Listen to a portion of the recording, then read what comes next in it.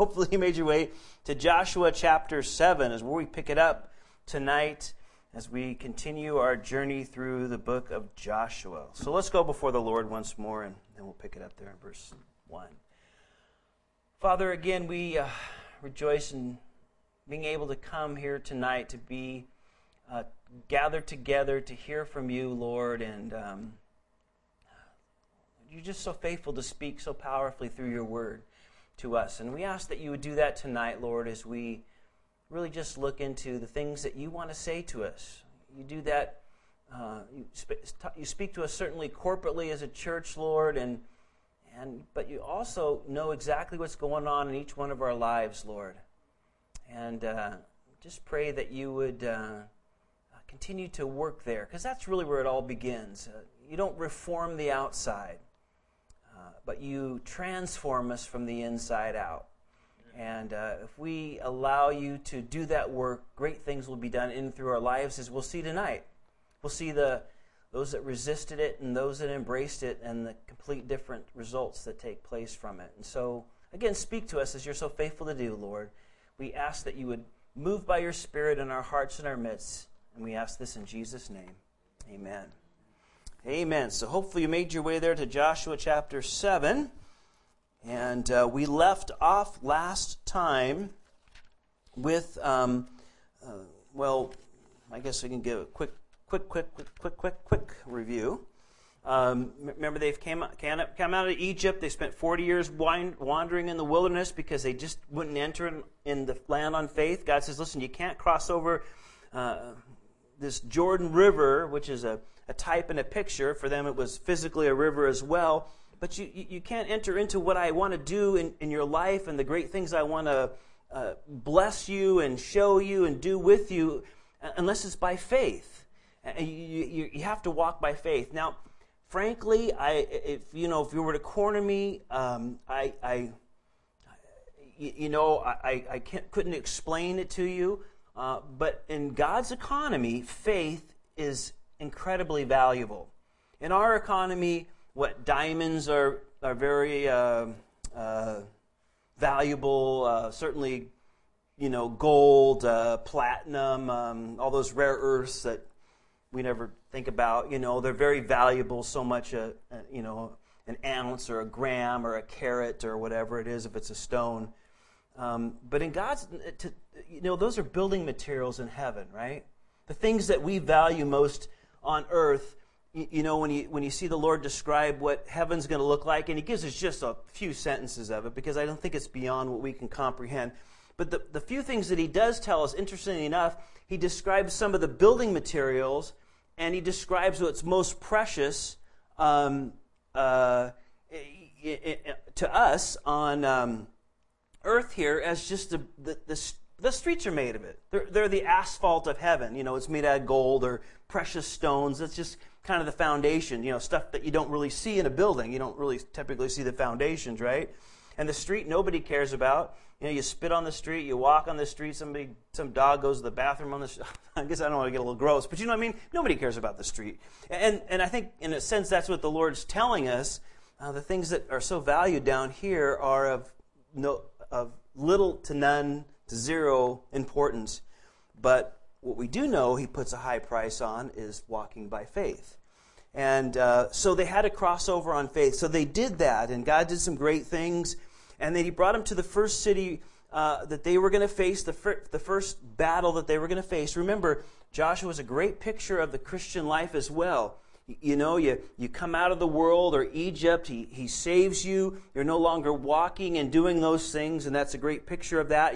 Then you move into the promises of God, walking by the Spirit. I mean, you could be one of those guys that heard of the Lord, know the Lord, gave your life to Jesus sometime, and then you just kind of walk around in the wilderness. Your whole life, you've just kind of spun in circles.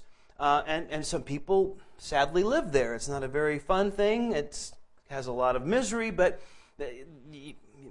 people do that. But the Lord wants us to enter in. And once we say, okay, Lord, I trust you. I'm going to walk with you. I'm going to follow you. And we cross over. Now, does everything come up roses when we make that decision? No, there's going to be difficulties and heartaches and battles to fight. But the Lord says, I'm with you, and through those things, I promise that they'll all turn out for good. Romans 8. And so this is a great picture of our Christian spiritual life as well. And there's going to be battles to be faced. And one of them was, of course, the first one was very impossible. And that was the city of Jericho, as we talked about. High walls, powerful army, impossible to get through. And of course, you remember the Lord just did a miraculous work, and the walls fell down. I mean, basically, they didn't have to do anything. One thing they had to do was shout.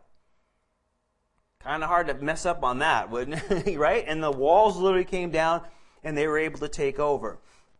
And so they've just come off this great victory. Again, impossible odds. Only the Lord could do it. And so they've just, at the end of chapter 6, celebrated this wonderful victory of impossible odds. And now we find ourselves here in chapter 7. But I lied to you. I said we start on verse 1. But I want you to look back at verse 18 of chapter 6. Because the Lord gave them some instruction. When you conquer Jericho, and you will, and they did, he gave them very clear instructions, and that's important to our story. So read it with me, if you would. Joshua 6:18, it says, and you, by all means, abstain from the accursed, or another word for that is devoted, okay? Devoted things, lest you become accursed when you take the accursed or devoted things and make the camp of Israel a curse and trouble it.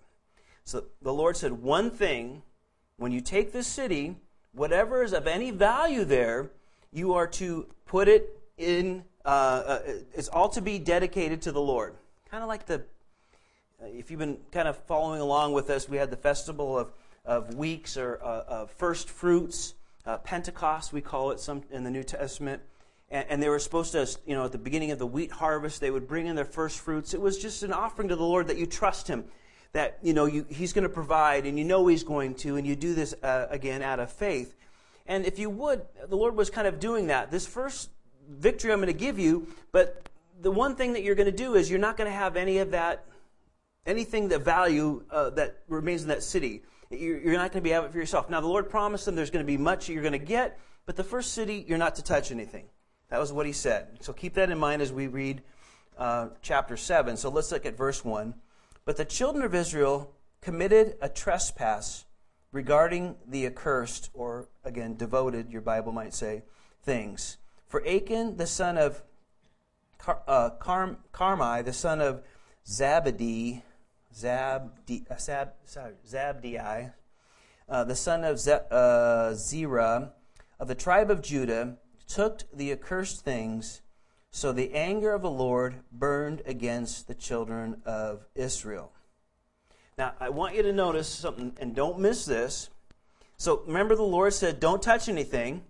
Now, there was this one guy out of, I don't know if all the people went in. We know there was about 700,000-ish soldiers, okay?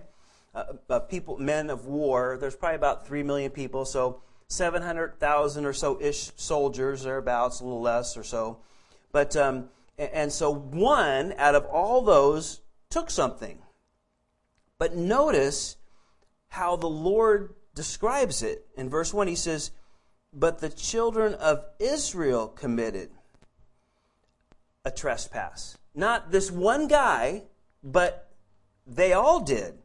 And if you notice at the end of verse 1, it says, and the Lord burned against the children of Israel, or everybody there, all 2.5 or 3 million.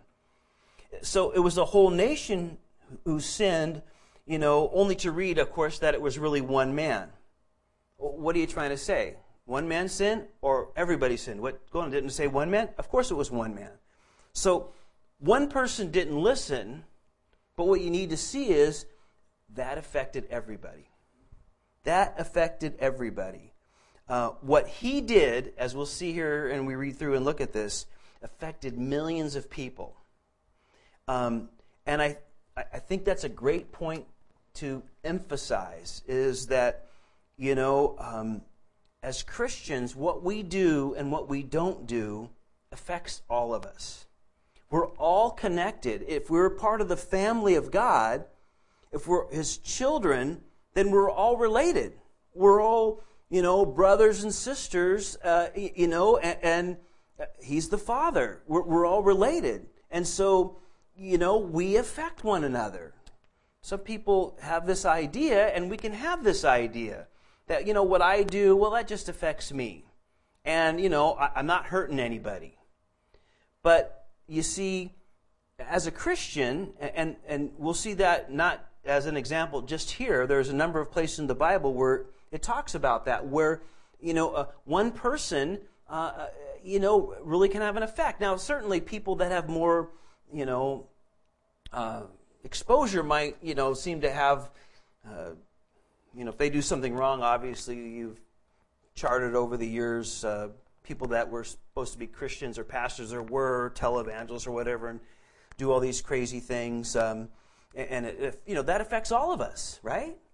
But what affects all of us too is that if we're a bad testimony, if we're doing something, or if we're living a certain way or acting a certain way, and, people are watching, your neighbors, your family, your coworkers, whoever it might be, and then, they know you're a Christian, but yet you're acting this way, and they see that, and they go, well, if that's what a Christian's like, I don't know.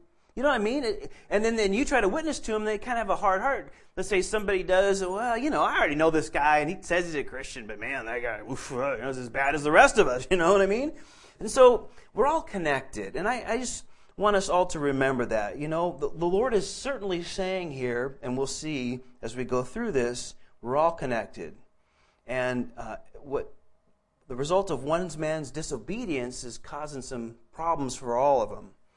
And let's continue to read on. I just want you to point that out as we're going through. Verse 2, Now Joshua sent men from Jericho to Ai, which is beside Beth-aven on the east side of Bethel, and spoke to them, saying, Go up and spy out the country. So the men went up and spied out Ai.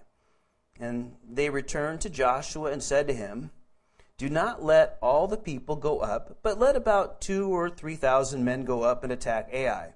Don't worry all the people there, for the people of Ai are few. Okay, so, and I'll show you on a map a little bit so you get a little feel for where these towns lay out a little bit.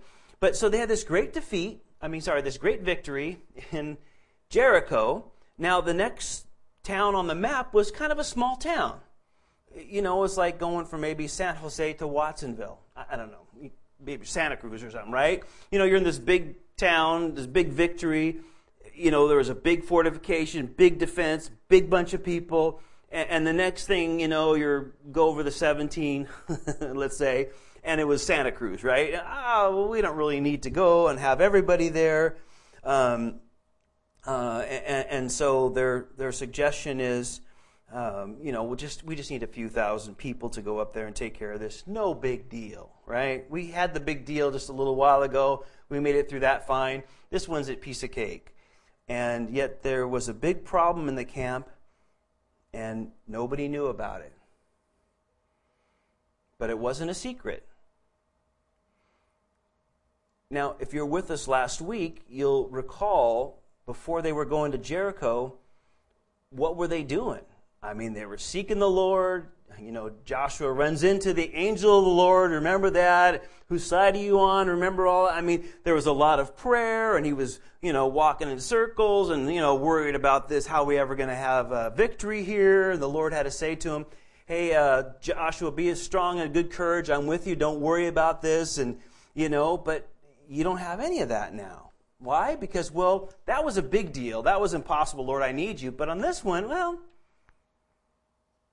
we really don't. Yeah, we got it covered. We got this one.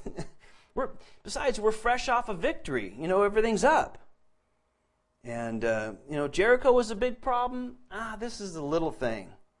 And, famous last words. Lord, I can handle it. Got it covered, Lord. Right? And, there was some other reasons why they probably said that. Actually, the town of Jericho is actually the lowest, and it's not, I don't really call it, there's another Arab name for it, but the town of Jericho is still there. They built somewhere close to the range. It's the lowest city on earth. In other words, it's almost about 1,000 feet below sea level, the city. And when you went to Ai, you actually went up kind of into back into a canyon, a ravine. And so you really had to climb maybe, 500 feet more than maybe Mount Madonna out here. So they would have to really climb up to get to this, maybe a little bit more than that. And so, I guess some of the other reasons were, we're going to have to get a few million people. They have to climb an elevation of a couple thousand plus feet. And, we got it covered, Lord. It's always our famous last words when we think, no problem, Lord, I got this handled. It's usually the kiss of death usually on stuff. But let's find out what happens here. They kind of got it all figured out. So, about 3,000 men, verse 4 says, went up from there, and they fled before the men of Ai. And the men of Ai struck down 36 men, for they chased them from before the gate as far as Shebarim, and struck them down on the descent. Therefore the hearts of the people melted and became like water. Then Joshua tore his clothes and fell down to the earth on his face before the ark of the Lord until evening, he and the elders of Israel, and they put dust on their heads. So we come to a place, by the way, just as a side note, the only defeat in the whole book of Joshua was this right here, by the way. 36 soldiers die. Why? Because Ai had some great powerful army? Because they were crack special ops troops that just, could take out so many? It was nothing like that. They were not defeated from the outside. They were defeated from the inside of the camp. Somebody on the inside, something happened on the inside, brought defeat. It wasn't from the outside. There's a great quote I like to read to you from J. Vernon McGee, and it says this: the worst enemy that you have is yourself. He occupies the same skin that you occupy. He uses the same brain that you use in thinking his destructive thoughts. He uses the same hands that you would use to perform his own deeds. This enemy can do more harm than anyone else. He is the greatest handicap that you have in your daily Christian life. There are two factors that make dealing with this enemy difficult. In the first place, we are reluctant to recognize and identify him. We both loathe to label him as an enemy. But the fact of the matter is, most of us are rather like him. The second problem is that he is on the inside of us. If he would only come out and fight like a man, it would be different. But he will not. It is not because he is a coward, but because he can fight better from his position within. Nations, cities, churches, and individuals have been destroyed by the enemy within. And again, it's a great picture, as that quote there is that, a lot of times there's a lot of hoopla sometimes about the devil this and the enemy this and the enemy that. And certainly there's an influence in this world. He's the God of this world, certainly. And certainly the world itself has a lot of traps, always trying to pull us in and, move us into that. And move us into that and do all this and have all that and, get here and look at this. And there's certainly all of that. But I'll tell you, one of the greatest things is what's going on the inside of our hearts and our lives. Usually that's where a battle lies, where we can find defeat, where problems can rise up, and we can find ourselves, losing some battles because of what's going on inside. And certainly that's a great picture here of what's going on here. Not really seeking the Lord, figured they got it handled, and a lot of times that's when we, the carpet's pulled out from underneath us. We need to be very careful of that. And these guys, of course, look at it in great panic because, oh man, all these nations, which have far larger armies and are far more powerful than we are, if they ever just decided to all get together, we would be toast. There would be no way we'd survive this. And so they figured, man, that's it. They're going to hear that we lost, and they're not going to be afraid anymore, and they're going to come together, and that's it for us. And so Joshua, is going before the Lord now, seeking a Lord. The elders are there, and of course the Jewish ritual of kind of tearing their clothes to show humility, and they're there, and this is what he says. The great man Joshua, verse 7.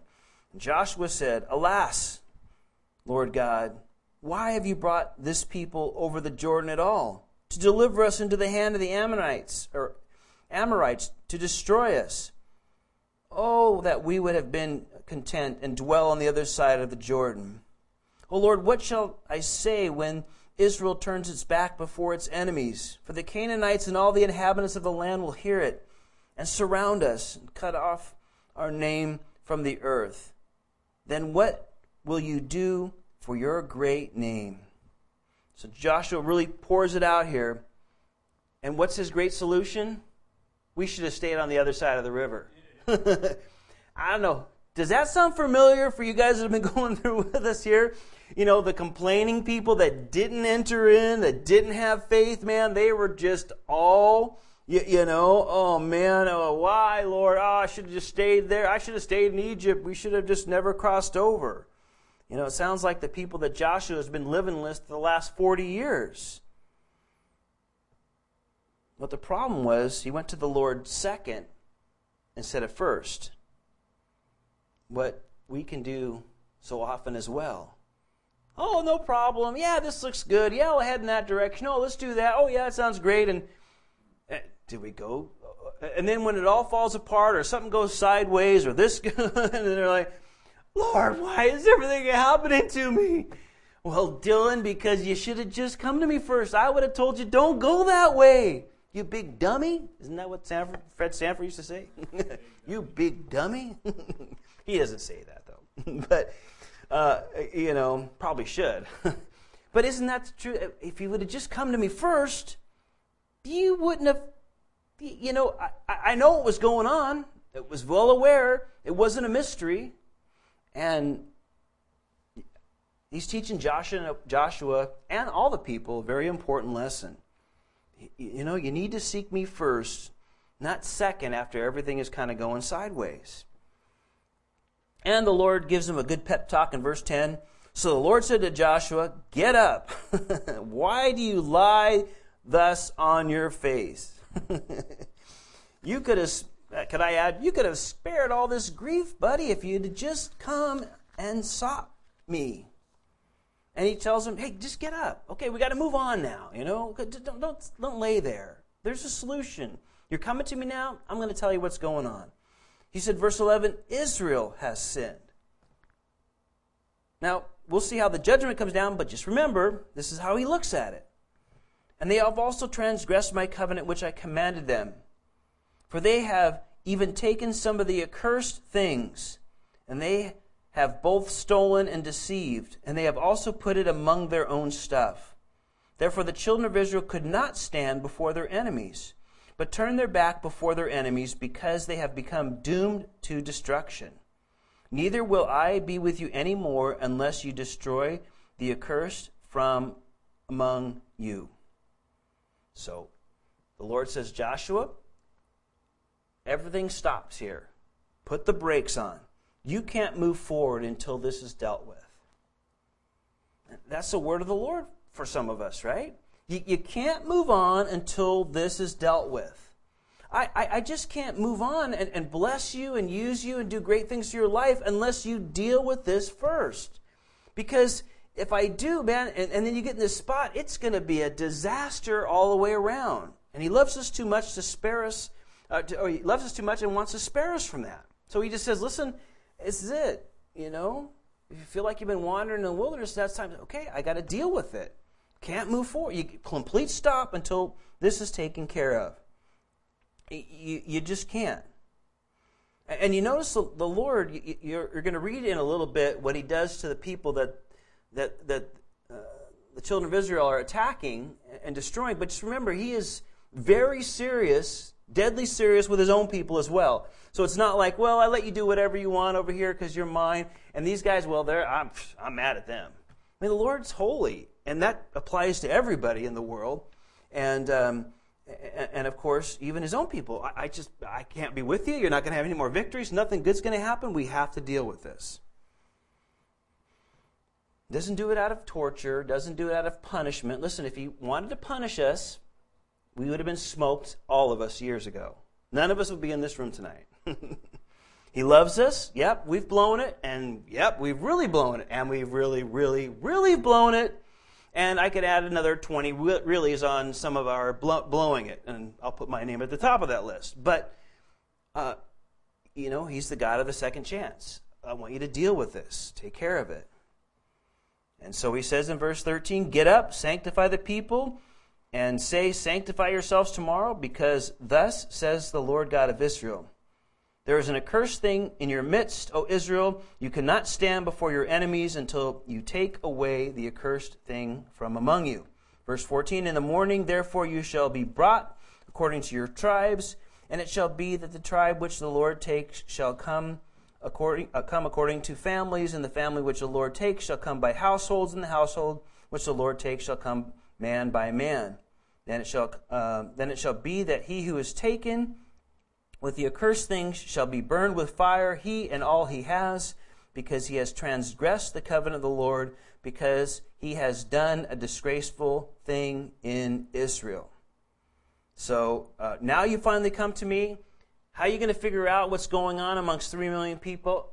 I'll take care of that.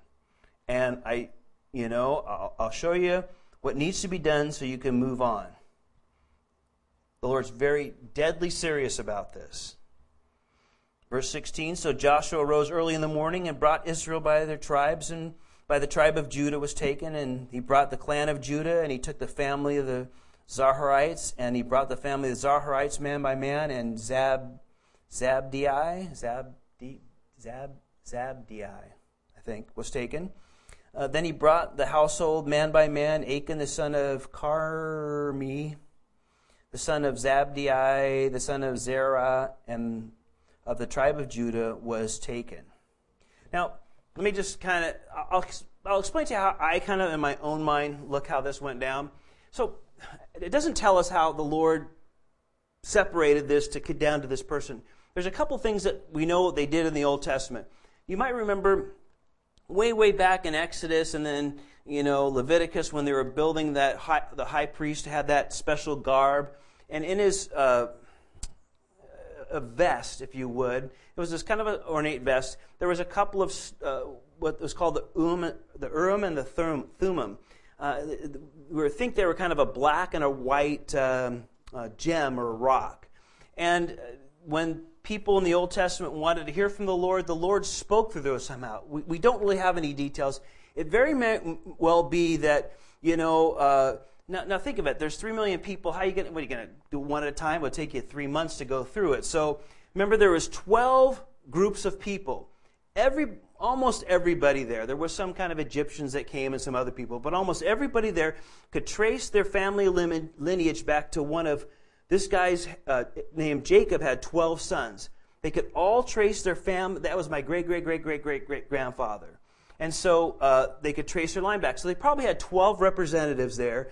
And then, they either, maybe they did lots or however they did. It doesn't say it. And the Lord said, no, it's this guy. And then, all the heads of the tribes of Judah would come up. Okay, it's this family. And then, okay, it's that group of people. Okay, now household by household. Okay, it's this guy. Here it is. And the Lord determines and brings it down to this one man named Achan. Appropriate name, as we'll find out. Verse 19. Now Joshua said to Achan, my son, I beg you, give glory to the Lord God of Israel and make confession to him, and tell me now what you have done. Do not hide it from me. And I think Joshua is saying this in a very loving tone. I mean, he could have grabbed his neck, and I totally believe that, if Achan had just gone up, earlier and confessed this without being caught red-handed, I think things would have turned out different for him, but he didn't. And But even Joshua is, showing, I think some grace there, or mercy. In verse 28, and Achan answered Joshua and said, Indeed, I have sinned against the Lord God of Israel, and this is what I have done. When I saw among the spoils a beautiful Babylonian garment, 200 shekels of silver, and a wedge of gold weighing 50 shekels, I coveted them and took them. And there they are, hidden in the earth in the midst of my tent, with the silver under it. I want you to notice the progression. He saw it, he coveted it or wanted it, and then he did it. Now that might sound very familiar because it's exactly what happened to Eve in the garden. Right? Satan's tempting her. She saw that the fruit looked good. Oh, man. Oh, by the way, I used to think avocados might have been the fruit of knowledge. It doesn't tell us what it is. But I changed my opinion. And it just changed, let's see, Thursday. What's today? Thursday. So it changed Saturday. Because I don't know, have you gone down to the Driscoll store and got the seasoned finest blackberries? We happen to have some, Annabelle's niece came in from Southern California, and for some bizarre reason, Annabelle wanted to take her to the Driscoll store for the berries. Not that something I would have put on the list at all, but okay, I'm okay with that. That's where you want to go. But it turned out to be a very important discovery, because I didn't realize for about 3 weeks they have like a gold. I know I'm really digressing, okay, but just my mouth's watering thinking about this. They're called, I think, called Season's Best or something. If you go there tomorrow, they'll probably still have some, and they're blackberries, but they are like eating candy. You know how sometimes the blackberries are bitter, but these are like plump and perfect. You literally eat a whole clamshell. I guarantee it. Well, Tony probably would have just dumped them all in his mouth, but most of us would eat in less than a minute. They're so good. And my new theory is that must have been the fruit, because, man, I don't know if I've tasted a better fruit than that. And I've tasted a lot of fruit. Okay, so Eve saw this season's finest, whatever it is. She said, oh, it looked good, right? Isn't that the temptation? Let's get back here. Get your head off the blackberries, and I'll wipe my mouth here. And she saw it, and then she's, oh, it's going to be good for me. It's good to get that knowledge. And then she did it. And that's really how sin works, guys. I've been, really been talking to my son, Ethan, and telling him that. I said, the battle for your heart and passions is right here.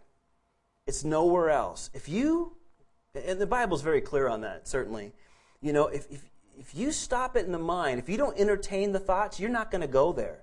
If you don't entertain those things, you're not going to, go out and do that or get that or see. It's all right here. It's waged here. Once we decide, oh, it looks good. Yeah, that's a good idea. Yeah, I'd like to do. That's it. Your body is going to follow. You're going to do it. You're going to go there. You're going to whatever it might be. And that's exactly what happened here. It's the same progression of sin. The devil runs about 3 or 4 plays. But they're very successful. And it really runs this way. It runs this way here. It ran it in the beginning. It still running it today. Remember, if we just don't entertain it, we capture all those thoughts, keep them submitted to what in Christ Jesus, we don't take that next step, and we find ourselves in a lot less trouble. Certainly he would have as well. So he tells them, verse 22, so Joshua sent messengers, and they ran to the tent, and there it was, hidden in his tent, the silver underneath it. And they took them from the midst of the tent, brought them to Joshua and all the children of Israel, and laid them out before the Lord. Then Joshua and all Israel with him took Achan the son of Zerah, the silver, the garment, the wedge of gold, his sons, his daughters, his oxen, his sheep, his tent, and all that he had, and brought them to the valley of Achor. Now that just, Valley Achor, Valley of Trouble, so that's the idea. He brought this difficulty, and they named it after that. And Joshua said, why have you troubled us? And the Lord will trouble you this day. So Israel stoned him with stones, and they burned them with fire after they had stoned them with stones. So after they were dead, then they just burned up everything. Then they raised over him a great heap of stones, still there to this day. So the Lord turned from the fierceness of his anger. Therefore the name of the place has been called the Valley of Achor, or the Valley of Trouble. This brought a lot of trouble on us to this day. Now, you may think this is severe. And granted, it is. Certainly it is. But the Lord was making it this way on purpose. And let me explain this, because we're going to see this as we go through Joshua a little bit more. First, we need to remember it cost 36 soldiers their life, his action, right? 36 people died as a result of his action. Second of all, we always need to remember, which we can tend to forget. Now, and we're easily reminded, people that don't know the Lord have a hard time understanding it, but we need to remember that our tendency is to focus on the temporal, the here and now, and not the eternal. What I mean is, people think, man, life is everything. But we know as Christians, life is really nothing. As a matter of fact, the Bible describes it as a breath, as a wind, as a, fog is here in the morning, it's gone in the afternoon. It's just a wisp. It's nothing compared to eternity. And so again, when people die in the Bible, that doesn't mean that all of them are ushered into some sort of eternal punishment. I certainly believe there is a number of people that he ushers into heaven. And trust me, nobody that leaves this life and goes to heaven ever wants to come back. It's not a complaint. Oh man, I could have lived 10 more years down there in Watsonville and paid that rent or whatever. You know what I mean? I could have, eaten 10 more flats of blackberries or what. Nobody's heaven so completely. We always need to think in the eternal. And remember that. The Lord's always thinking about eternity. And the last thing I want to say is, yes, it was severe and harsh, but this is also what the Lord does, especially when something new is happening. What I mean to say is he takes it very seriously when a new work or some event, something that he's doing, some new thing, he starts it out to make sure that it's very serious in everybody's mind, and nobody plays around with it and thinks it's just, no big deal. You might remember when the Lord had them build the place of worship, that tent that traveled with them. It's called the tabernacle. And remember, Aaron's sons were going to be the next priests in line, and they were there dedicating it. It was a big deal. They were just finished building it, this place of worship, and the Lord had told them how to do everything. And then his couple of boys just, go off the rails, and they fell down dead. And the Lord wanted to say, listen, hey, we're just starting. I'm just telling you how to worship, and here's the two guys that are supposed to be like representing you to me and me to you are going off the rails. And that's it. They fell down dead. When the church was birthed, we're going to get to that on Sunday morning in, a couple weeks. Remember Ananias and Sapphira? Everybody was bringing things to the church and, supporting everybody, and everybody had things in common. It was kind of a deal that they were doing where the church was new, and they deceived, they had some property. And, people had been doing that to help out. They would sell their property and bring the proceeds to the Lord. And so Ananias and Sapphira did the same thing, but then they said among themselves, well, we got, 100,000 for this property. Let's just keep 25 for us and give the 75. Nothing wrong with that, right? Pretty generous no matter what, right? But you see what they did is when they came into church, they made it seem like they had given everything they had gotten like everybody else did. And the Holy Spirit spoke to Peter and said, hey, Ananias, why are you lying? It was your property. You didn't have to sell it. You didn't have to give it all. But why are you deceiving everybody to thinking what you did, which wasn't true? That's it, buddy. And he just literally, bam. And then his wife came in later. You remember? She said, yeah, that's what we sold it for. Bam. She was dead. Now, every time somebody deceives somebody in the church, we'd all be dead, okay? Obviously, it's not happening today. But, when the Lord stopped, he wanted everybody to know, and there was a great fear that fell on the church, take it seriously.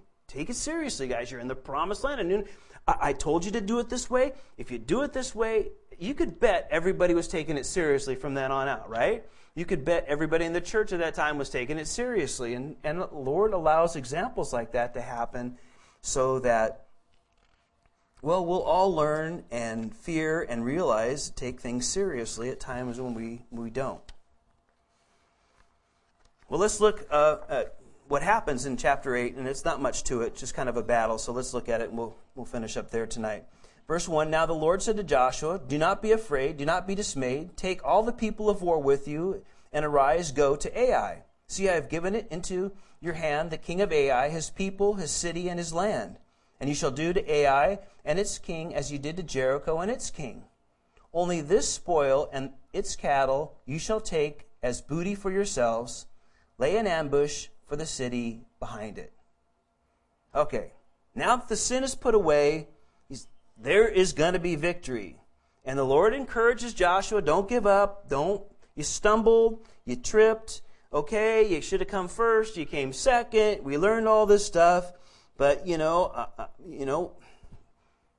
again, remember when we blow it, seek forgiveness in the Lord, move on, learn not to repeat it, right? In fact, there's a great psalm that says this. Psalm 37, 23 and 24 says, The Lord directs the steps of the godly. He delights in every detail of their lives.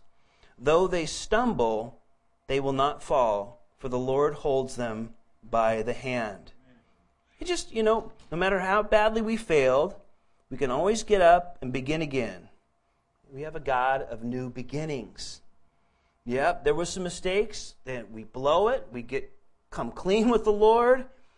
And, okay, Lord, forgive me. I want to move forward. And, again, He's the God of second chances, third chances, fifth chances.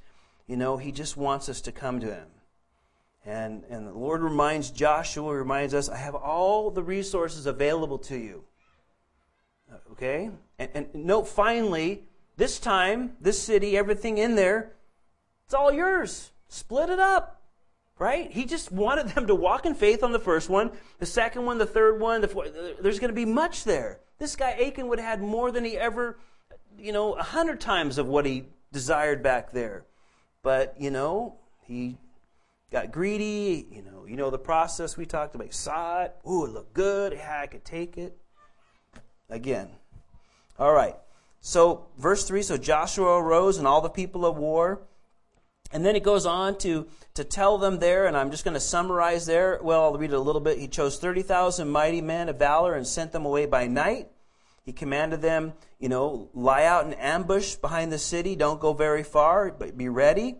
And then verse 5, he took, then I and all the people will approach the city, and it will come about, when they come out against us, we shall flee like they did before. And then when they come out after us, we've drawn them out of the city. They will say they're fleeing as before us as they did at first. Therefore we will flee before them, and you'll rise up and ambush and seize the city, and the Lord will deliver it into your hand. And it will be when you have taken the city that you will set it afire according to the commandment of the Lord you shall do. See, I have commanded you. By the way, there's only 3 cities out of every one they took that they burned was Jericho. This one Ai, and there'll be another one, Hazor, I think it is. All the rest of them, they ended up occupying them. But notice this, I want you to notice this from last time. Completely different strategy, battle strategy. As a matter of fact, this is probably kind of a typical battle strategy. Lie ambush, kind of think that they're running away again, that they're winning, so they come out of the city, and then you guys kind of sneak in behind them. And again, last time it was just walk around the city, let the priest blow the trumpets. You don't do anything. Do that for 6 days. On the 7th day, do it 6 times. And then on the 7th day, the only thing you're going to do is yell when the priest blow, a long sound on the 7th time around the city, and then you can go in. Nobody would ever do that as an army for a battle strategy. Here, this is more conventional. Why do I say this? We got to be open to whichever way the Lord wants to do anything. Sometimes He does stuff that makes sense to us in that way. Oh, okay, I get that, all right. Other times it's like, you want me to do what? Do what? Do what? And well, that doesn't make sense to me. Oh, well, it doesn't matter. The Lord's leading you. You know He's speaking to you. And we just have to follow Him in whichever way He wants us to do. We can't say just because I've never done it this way, I've never heard anything happening that way, that doesn't, what we all of a sudden going to say no to the Lord? He might want to do something completely new that we have no idea. Amen. That's what walking in faith is all about. It's important that we seek Him in every situation and don't depend on past victories or the way we used to do it, and we got to continue to do that. Churches fall into that all the time. Well, this is the way we've always done it. I mean, we'd always done that way for years. Why should we change?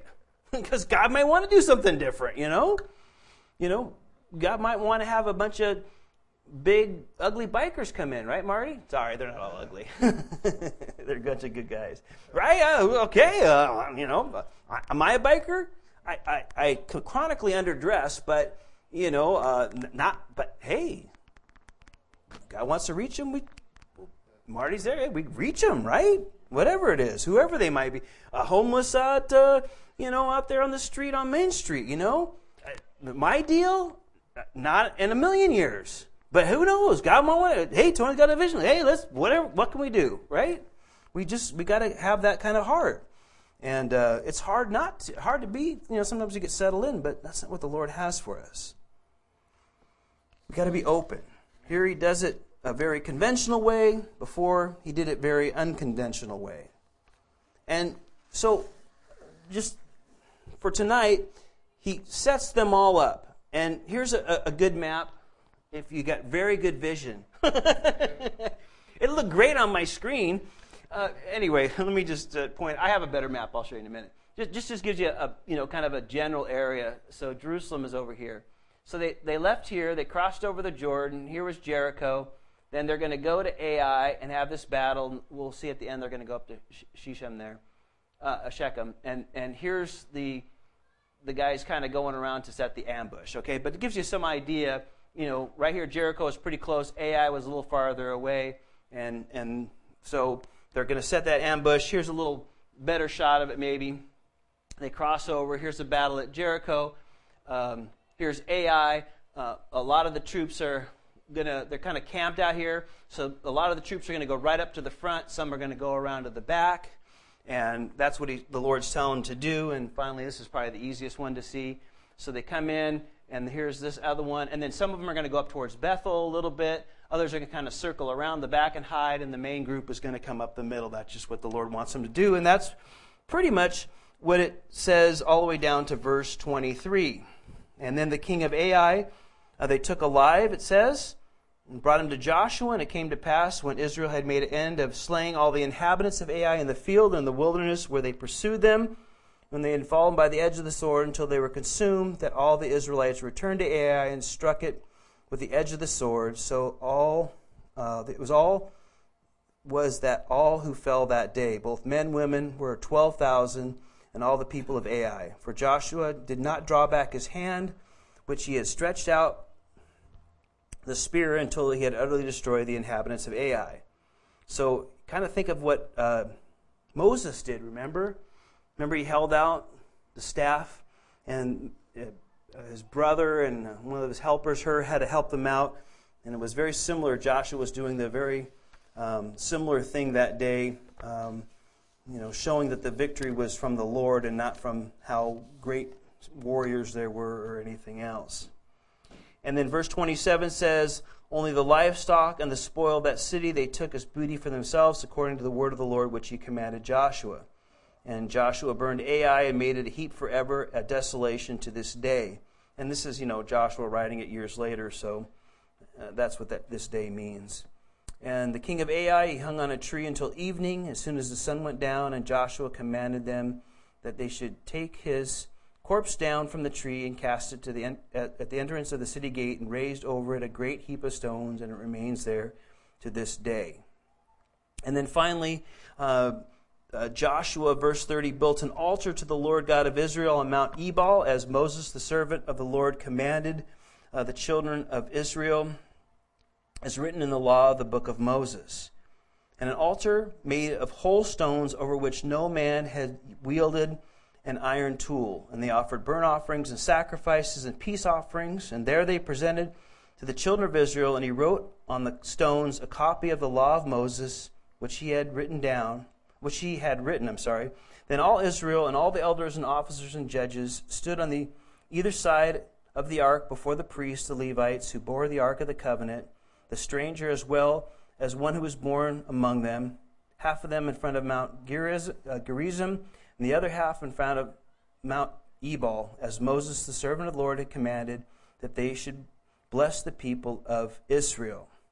And so, after the military campaign, Joshua follows what Moses told him in Deuteronomy 27. Listen, when you get into the land, you're going to go up to this place called Shechem, which is, past Bethel and Beth Avon, where Abraham had roamed, Isaac and Jacob had all worshipped the Lord there. And I want you to spend some time now. You had a couple of victories reflecting on my word, who I am, what I'm doing.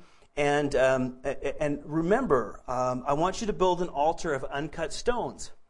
Remember this. The Lord told them very specifically, when you worship me, I don't care what the altar looks like. I don't want people going, ooh, look at that altar. It's gold. It looks beautiful. I want the focus to be on who you're worshiping, not the building materials, right? And sadly, you can go in some places. Anyway, my family being one of them, I've been to a lot of places, beautiful ornate altars all over the place. And, that's all they looked at it. My family did is looked at it as art or construction or beautiful design. And the Lord says, listen, I just want you to, don't put a chisel on it. The point of it is I want your heart to be focused on who you're worshiping and not on some fancy-dancy thing. And he told them that. And so that's what everybody else did. They made all these fancy places, and he said, I don't want it to be that way. I'm going to be different. And so basically, back to our map that you can hardly see, but it gives you some perspective. So here's the Battle of Ai. He has them go about 30 miles north to do this. I mean, in the middle of your conquest, that God said you're going to have all this and more as your land, I want you to take a time out and focus on me. So you're going through enemy territory, literally, 30 miles here, and you're going to spend some time before me and remember who I am and what I've done and what I want you to do. And let's finish up verse 34. And afterward, he read all the words of the law, the blessings and the cursings, according to all that was written in the book of the law. There was not a word that of all that Moses had commanded which Joshua did not read before all the assembly of Israel, with the women, the little ones, and the strangers who were living among them.